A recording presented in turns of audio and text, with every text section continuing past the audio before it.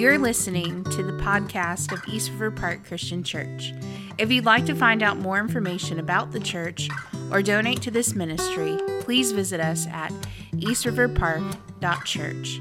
We pray that this is an encouragement to you as you grow in Christ through the local church. During the giving series of 2022, I made this decision that seemed good in the moment, but probably proved more of an issue than it was helpful. If you were here last year, I made this personal goal that I shared with the church called Minimalist 2022.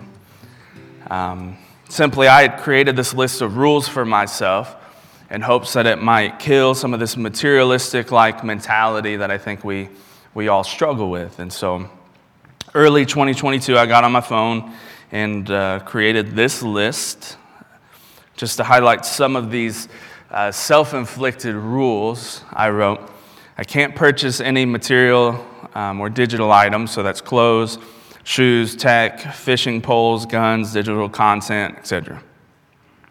Can't go out to eat alone, including fast food, and can't buy any snacks at the gas station. Now, my wife specifically told me, she said, you know, if you share that in front of the church, that they're going to hold you accountable to that. And I ignored her comment and did it anyway. And like too often, she was right. And so slowly and surely, people would ask me about it. So spring of 2022, my reply was, yeah, like it's actually going pretty great. I'm sticking with it. Summer of 2022, my reply was, yeah, it's all right. Slipped up a few times, but I think I'm learning along the way here.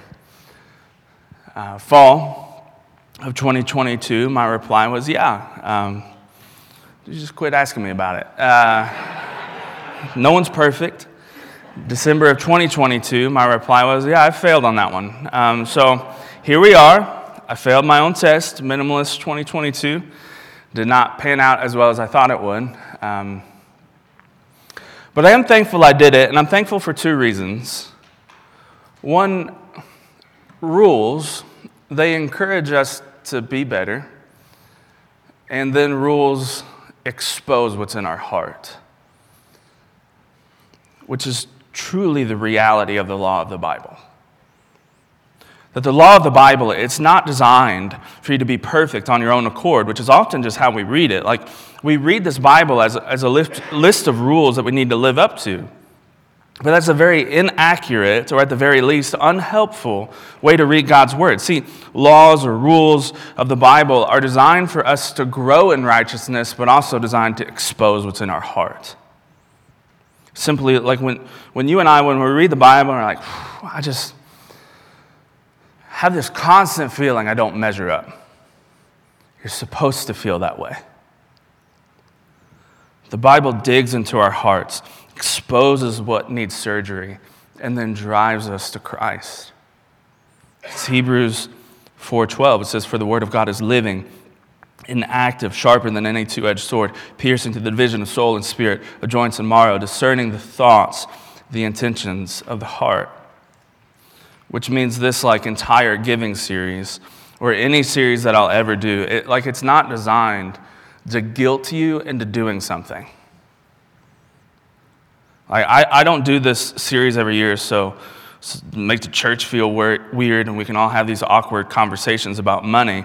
That's not what this is about. We teach on giving so we can all grow in righteousness in this area. We teach on giving so the word can expose our hearts to say, you know what, maybe we're not as generous as we think we are. It begins, it starts, it ends with what's in your heart and what's in my heart. Which is why Paul wrote to the church in Corinth, 2 Corinthians 9:7, it says, each one must give as he has decided in his heart, not reluctantly or under compulsion, for God loves a cheerful giver. So what comes out of your mouth, what comes from our actions, it's actually this overflow of what has set up camp in our heart. I mean, after all, that's what God wants most of all. Like more than your time, more than your money, God wants your heart. He's not some lonely, broke Savior. He is God over all, sovereign over all. Which is why we will land this plane on the series on the heart. That God wants your heart. Let me show you what that practically looks like from Colossians. We'll be in Colossians 3. If you have a physical Bible or a digital Bible, I'll read out of the ESV, which would be helpful. I'll jump around a little outside of the main text. But if you have a bulletin, all of the main text is there. But before we read and study together, let's pray.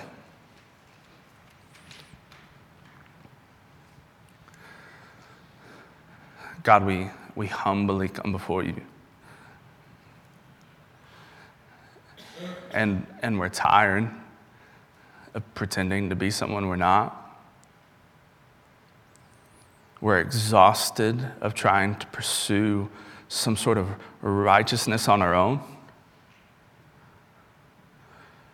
We're sick of not feeling good enough. God, as we open your word, may it have its way in our heart, that it is good and right to pursue righteousness as we grow in Christ. But God, that the word also will expose us this morning. It exposes myself, that my heart it's just not where it needs to be at all times. God, that myself, that all of us, we would be driven to the cross of Christ this morning. Help us to see and understand your word. We pray these things in your Son's name. Amen. I'll start in verse 12. I'll read the main passage for us. Verse 12, it says, "Put on then as God's chosen ones, holy and beloved, compassionate hearts, kindness, humility, meekness, and patience, bearing with one another. And if one has a complaint against another, forgiving each other. As the Lord has forgiven you, you must also forgive. Above all these put on love, which binds everything together in perfect harmony. And let the peace of Christ rule in your hearts, to which you indeed were called in one body. And be thankful. Let the word of Christ dwell in you richly, teaching and admonishing one another in all wisdom, singing psalms and hymns and spiritual songs with thankfulness in your hearts to God. Whatever you do, in word or deed, do everything in the name of the Lord Jesus, giving thanks to God the Father through him." Around AD 62, the Apostle Paul, he's sitting in a Roman prison. He's writing a letter to a church that he more than likely has never even been to. Writing a letter to the church of the small city of Colossae, a city in Asia Minor about 120 miles east of Ephesus. You can see it on the map.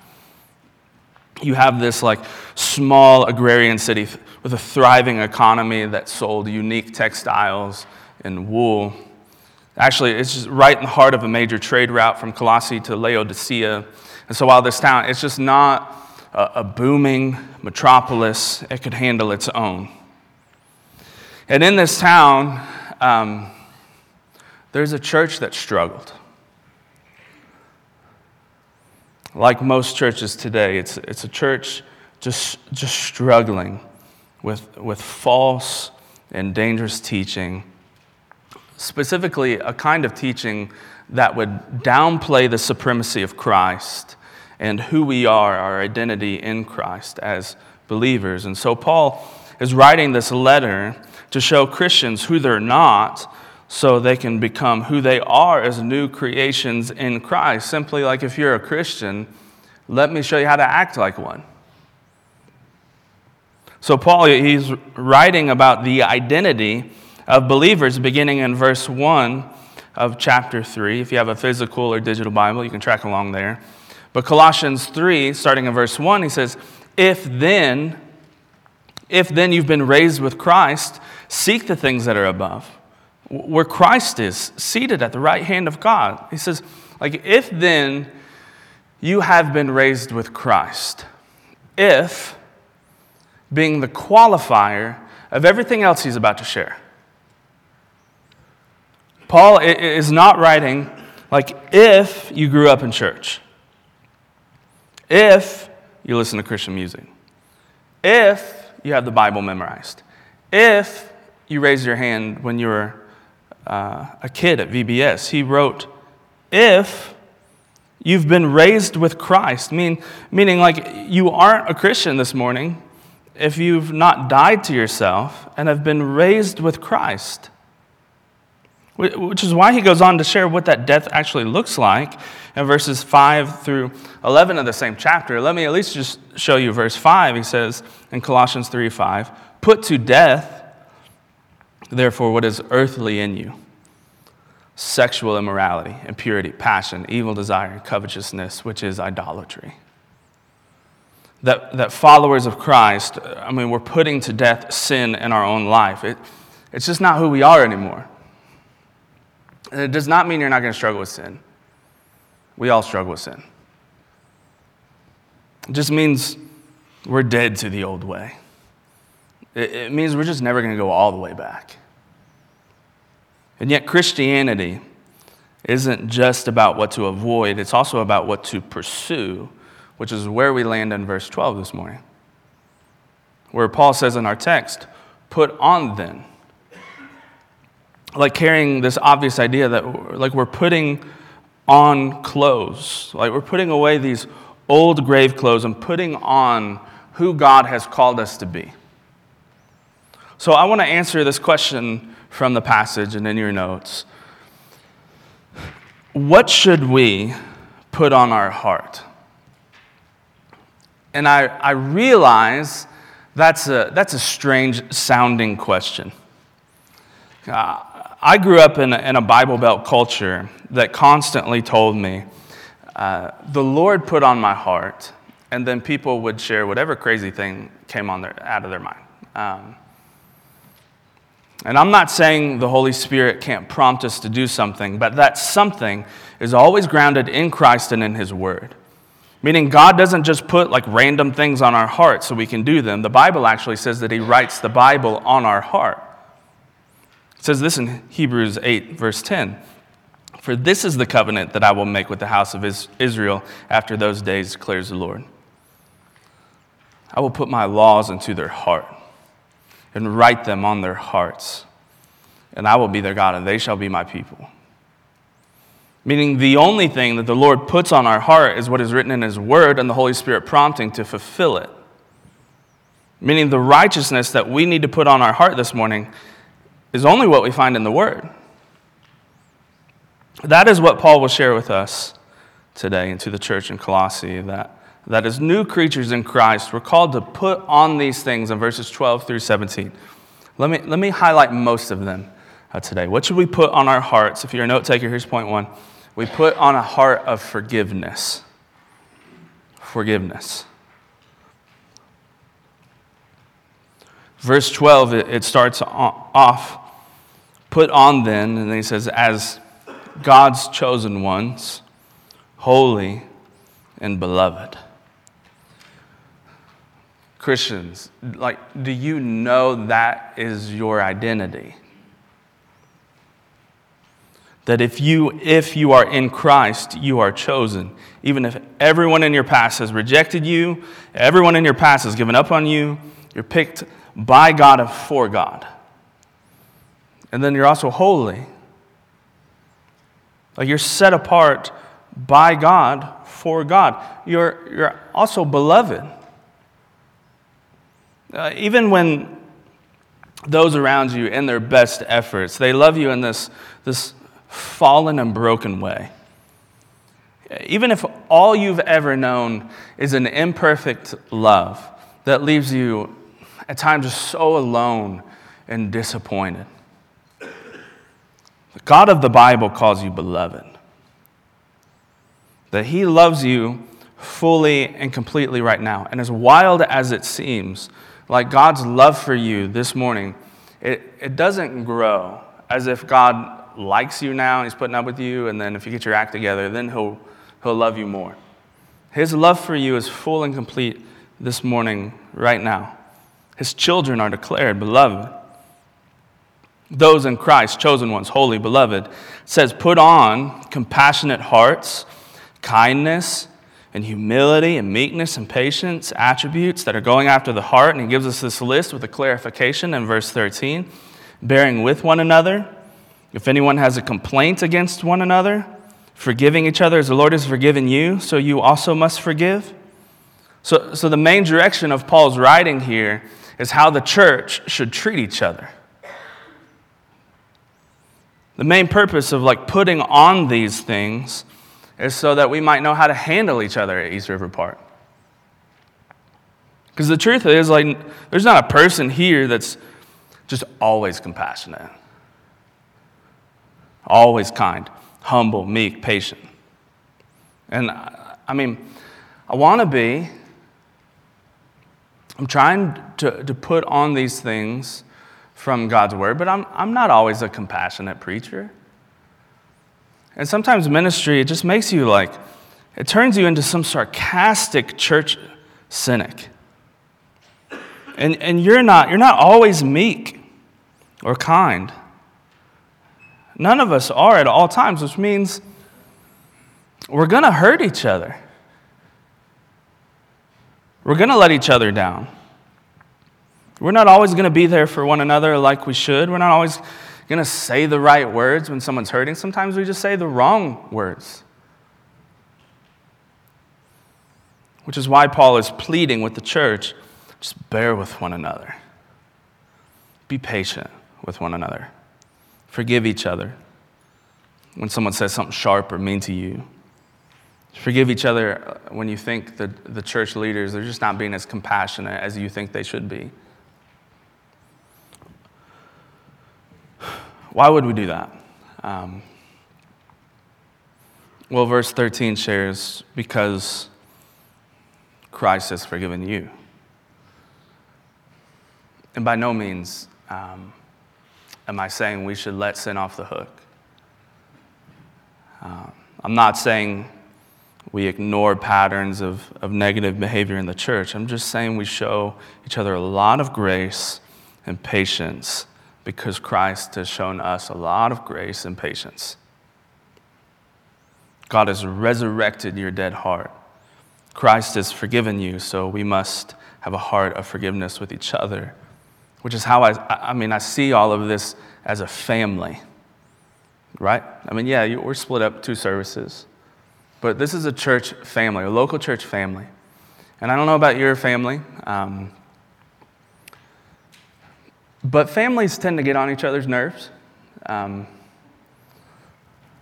I think I've been here long enough to say that y'all get on my nerves sometimes. And I've been here long enough to definitely get on your nerves at times, and we must be patient with each other. Have a heart of forgiveness toward each other. I've watched my children trying to put on t-shirts before school, and they will at times put their head through the armhole. And I don't watch them and get angry. Now I might laugh, but I'm not going to rage against them. They're young. We've all been there, probably even as adults. So let's forgive each other, because trying to put on righteousness is quite an often messy process. And some of us young in the faith, we're just going to be sticking our head through some armholes for quite a while. And even those mature in the faith often do the same. We put on a heart that forgives each other because the Lord has forgiven you. should put on our hearts. What should we put on our hearts? Let me point to, we put on a heart of love. So verse 14, it says, and above all these, put on love. Reminding us of 1 Corinthians, verse 11 of chapter 3, it starts as, when I was a child, I spoke like a child. I thought like a child. I reasoned like a child. When I became a man, I gave up childish ways. For now we see in a mirror dimly, but then face to face. Now I know in part, then I shall know fully, even as I have been fully known. I mean, what an awesome verse. So now faith, hope, and love abide, these three. But the greatest of these is love. Even above faith and hope, the greatest is love. 1 Peter 4, verse 7. The end of all things is at hand. Therefore, log on to Facebook and argue with every Christian that posts things that you don't like online. The text actually says, therefore be self-controlled. Be sober-minded for the sake of your prayers. Above all, keep loving one another earnestly, since love covers a multitude of sins. Like, even though the end of all things is at hand, even though we must be self-controlled, sober-minded in our prayers, above all those things, love each other. Like, we put on this heart of love because it's just pretty impossible to be compassionate, kind, humble, meek, patient, and forgiving if you don't love each other. Verse 14 tells us it binds everything together in perfect harmony. And I get it. I think we're all pretty confused about that right now. At least for me, it's so obnoxious to live in a culture that thinks perfect harmony is found when we cancel one another that just disagrees with whatever agenda's on the table.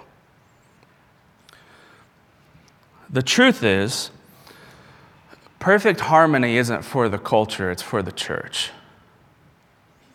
Perfect harmony is not found in always agreeing with each other. Perfect harmony is found when individuals are filled with Christ and what he says goes. It's a love for each other that can only be found when Christ is involved. A love that surpasses race and economic divides. A love for each other as a new creation. We have the peace of Christ that rules in our hearts. So even if the world burns, we have shalom in our hearts. And I really know that we want that. I know things feel upside down at times. I know there can be a fog of despair in our lives. I know there can be a heaviness that it just feels like it's going to crush. So even if it all burns, and even if it doesn't get better, verse 15 is the reminder of shalom, that we know everything's going to be okay because we have Christ. It's that kind of love and peace that rules in our hearts. So you put those kinds of people in a room together. You put those kinds of people in a local church together. You truly have found one body. Let it be so of this church. We put on a heart of love. 3, what should we put on our heart? We put on a heart that dwells richly in the Word. So not only will the peace of Christ rule in our hearts, verse 16 tells us the word of Christ will dwell richly in us. So it's this idea that we don't read the Bible quickly so we can get it over with. We dwell on it. We meditate on it. We pray it. We think about it. We apply it.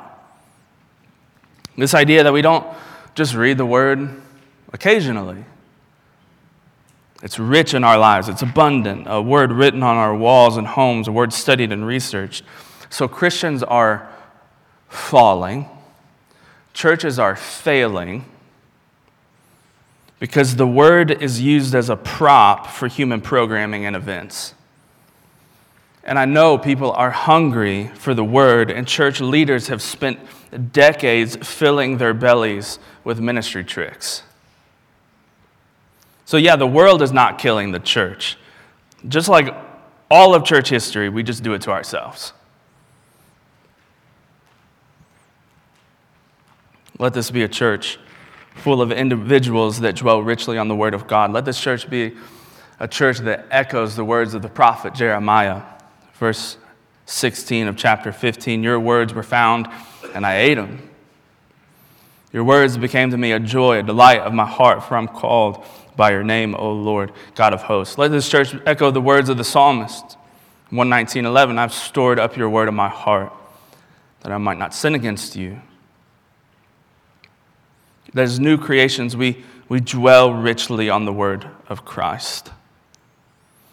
And Paul's focus here in the text is not just on the entirety of the word from Genesis to Revelation, but specifically what Christ has done. So verse 15 of the text should be understood as the word about Christ, meaning we dwell on what Christ has done for us, that the gospel dwells richly in us. I mean, after all, like, none of y'all are reading your Bible if you can't see Christ in all of your Bible. I mean, that's what drives us to unity, not just a church full of Bible nerds. And I mean, I can be that at times. A church is driven to unity because it craves the gospel of the Bible. I mean, that's why we get the overflow of the rest of verse 16. We teach and admonish one another in all wisdom that comes from the Bible. We sing songs of all variety and all styles, from psalms to hymns to spiritual songs that exalt the name of Christ from the Bible.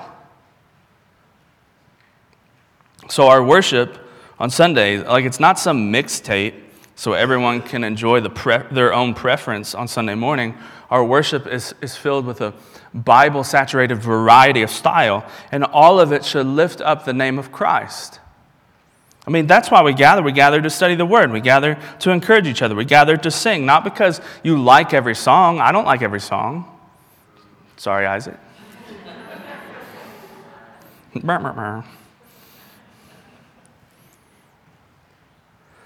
We gather to lift up the name of Christ.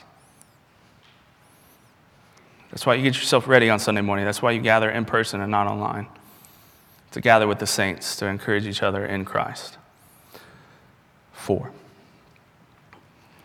What should we put on our heart? We put on a heart of thankfulness.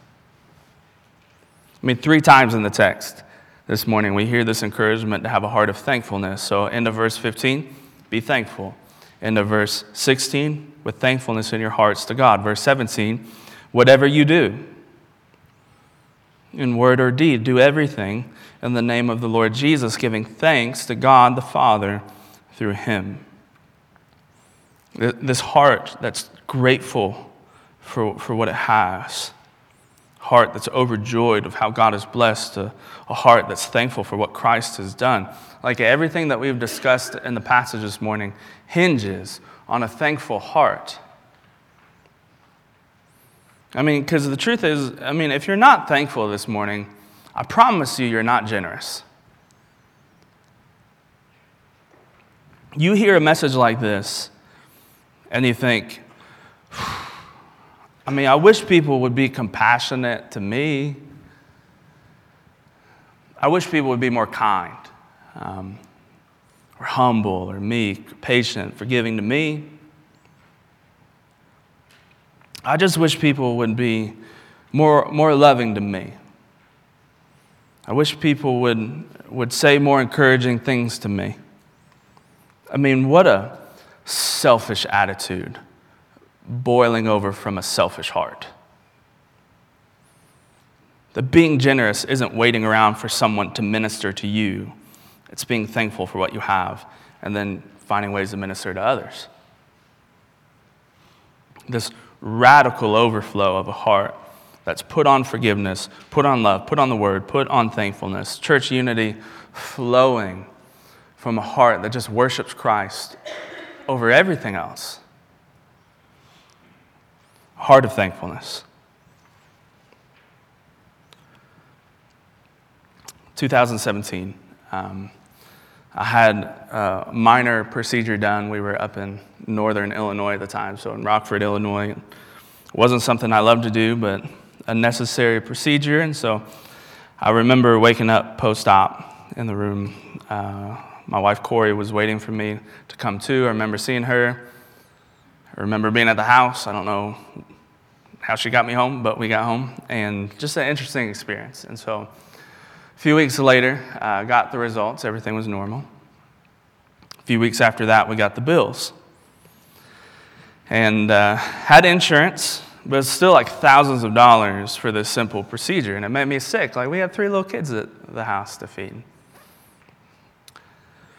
So I called their billing department, set up a payment plan to get everything taken care of. And then about a year after that, we finally paid off this bill. And it felt so good to put that behind us. It felt so good to log in and then just see zero balance.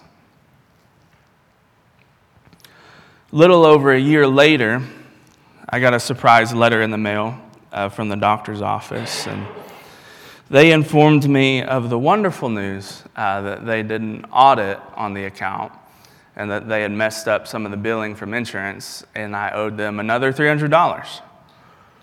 So immediately I called, trying to state my case. They wouldn't budge. Called a good friend in the medical field and explained like how unfair all this was. And he felt bad. He just told me like, hey, this happens a lot, and you can fight it, but you're probably still going to have to pay it. All those payments I faithfully made to them, and it wasn't enough. Like, I hated it. I hate it. So I'm worried this morning. I'm worried that we really think about our relationship with God as if it's some billing department.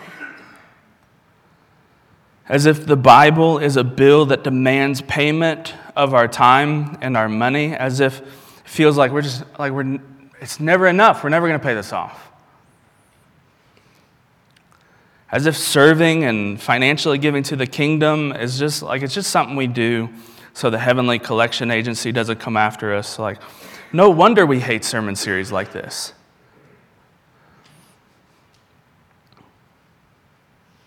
For so many of us, this series, it just feels like a yearly bill we got to pay. The very good and obvious news: the bill's already been paid in full.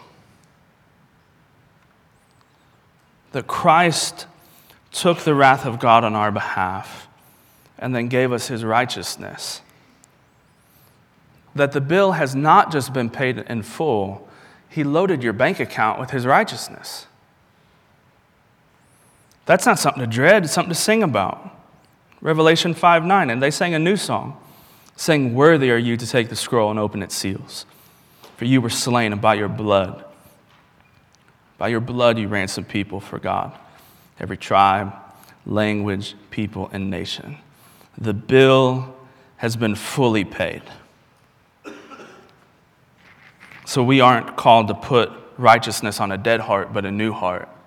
A heart that sings and worships Christ above self, above everything else.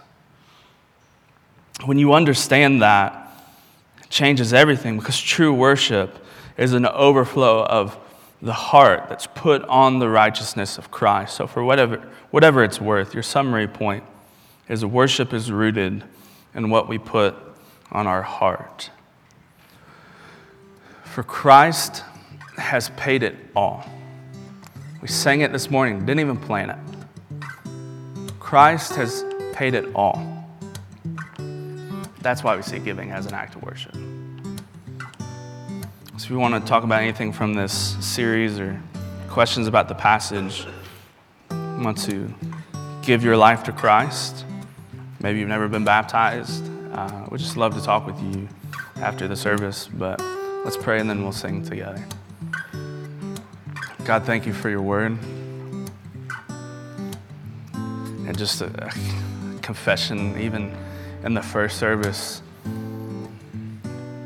how much of my own ministry motivation it's just people-pleasing.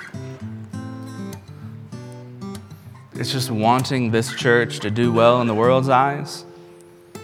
It's just wanting to not be called a failure. It's just trying to find favor with you on my own. God, we confess we do it all the time. God, we want this to be an overflow of our worship for you. God, hearts that have put on the righteousness of Christ. Hearts that magnify and exalt the name of Christ over self, over dreams, over ideologies, over what we wish this church would become, over what we wish our lives would become. God, we worship you this morning. Help myself, God, help this church to worship you with our heart, that you want our heart. And we pray these things in your Son's name. Amen.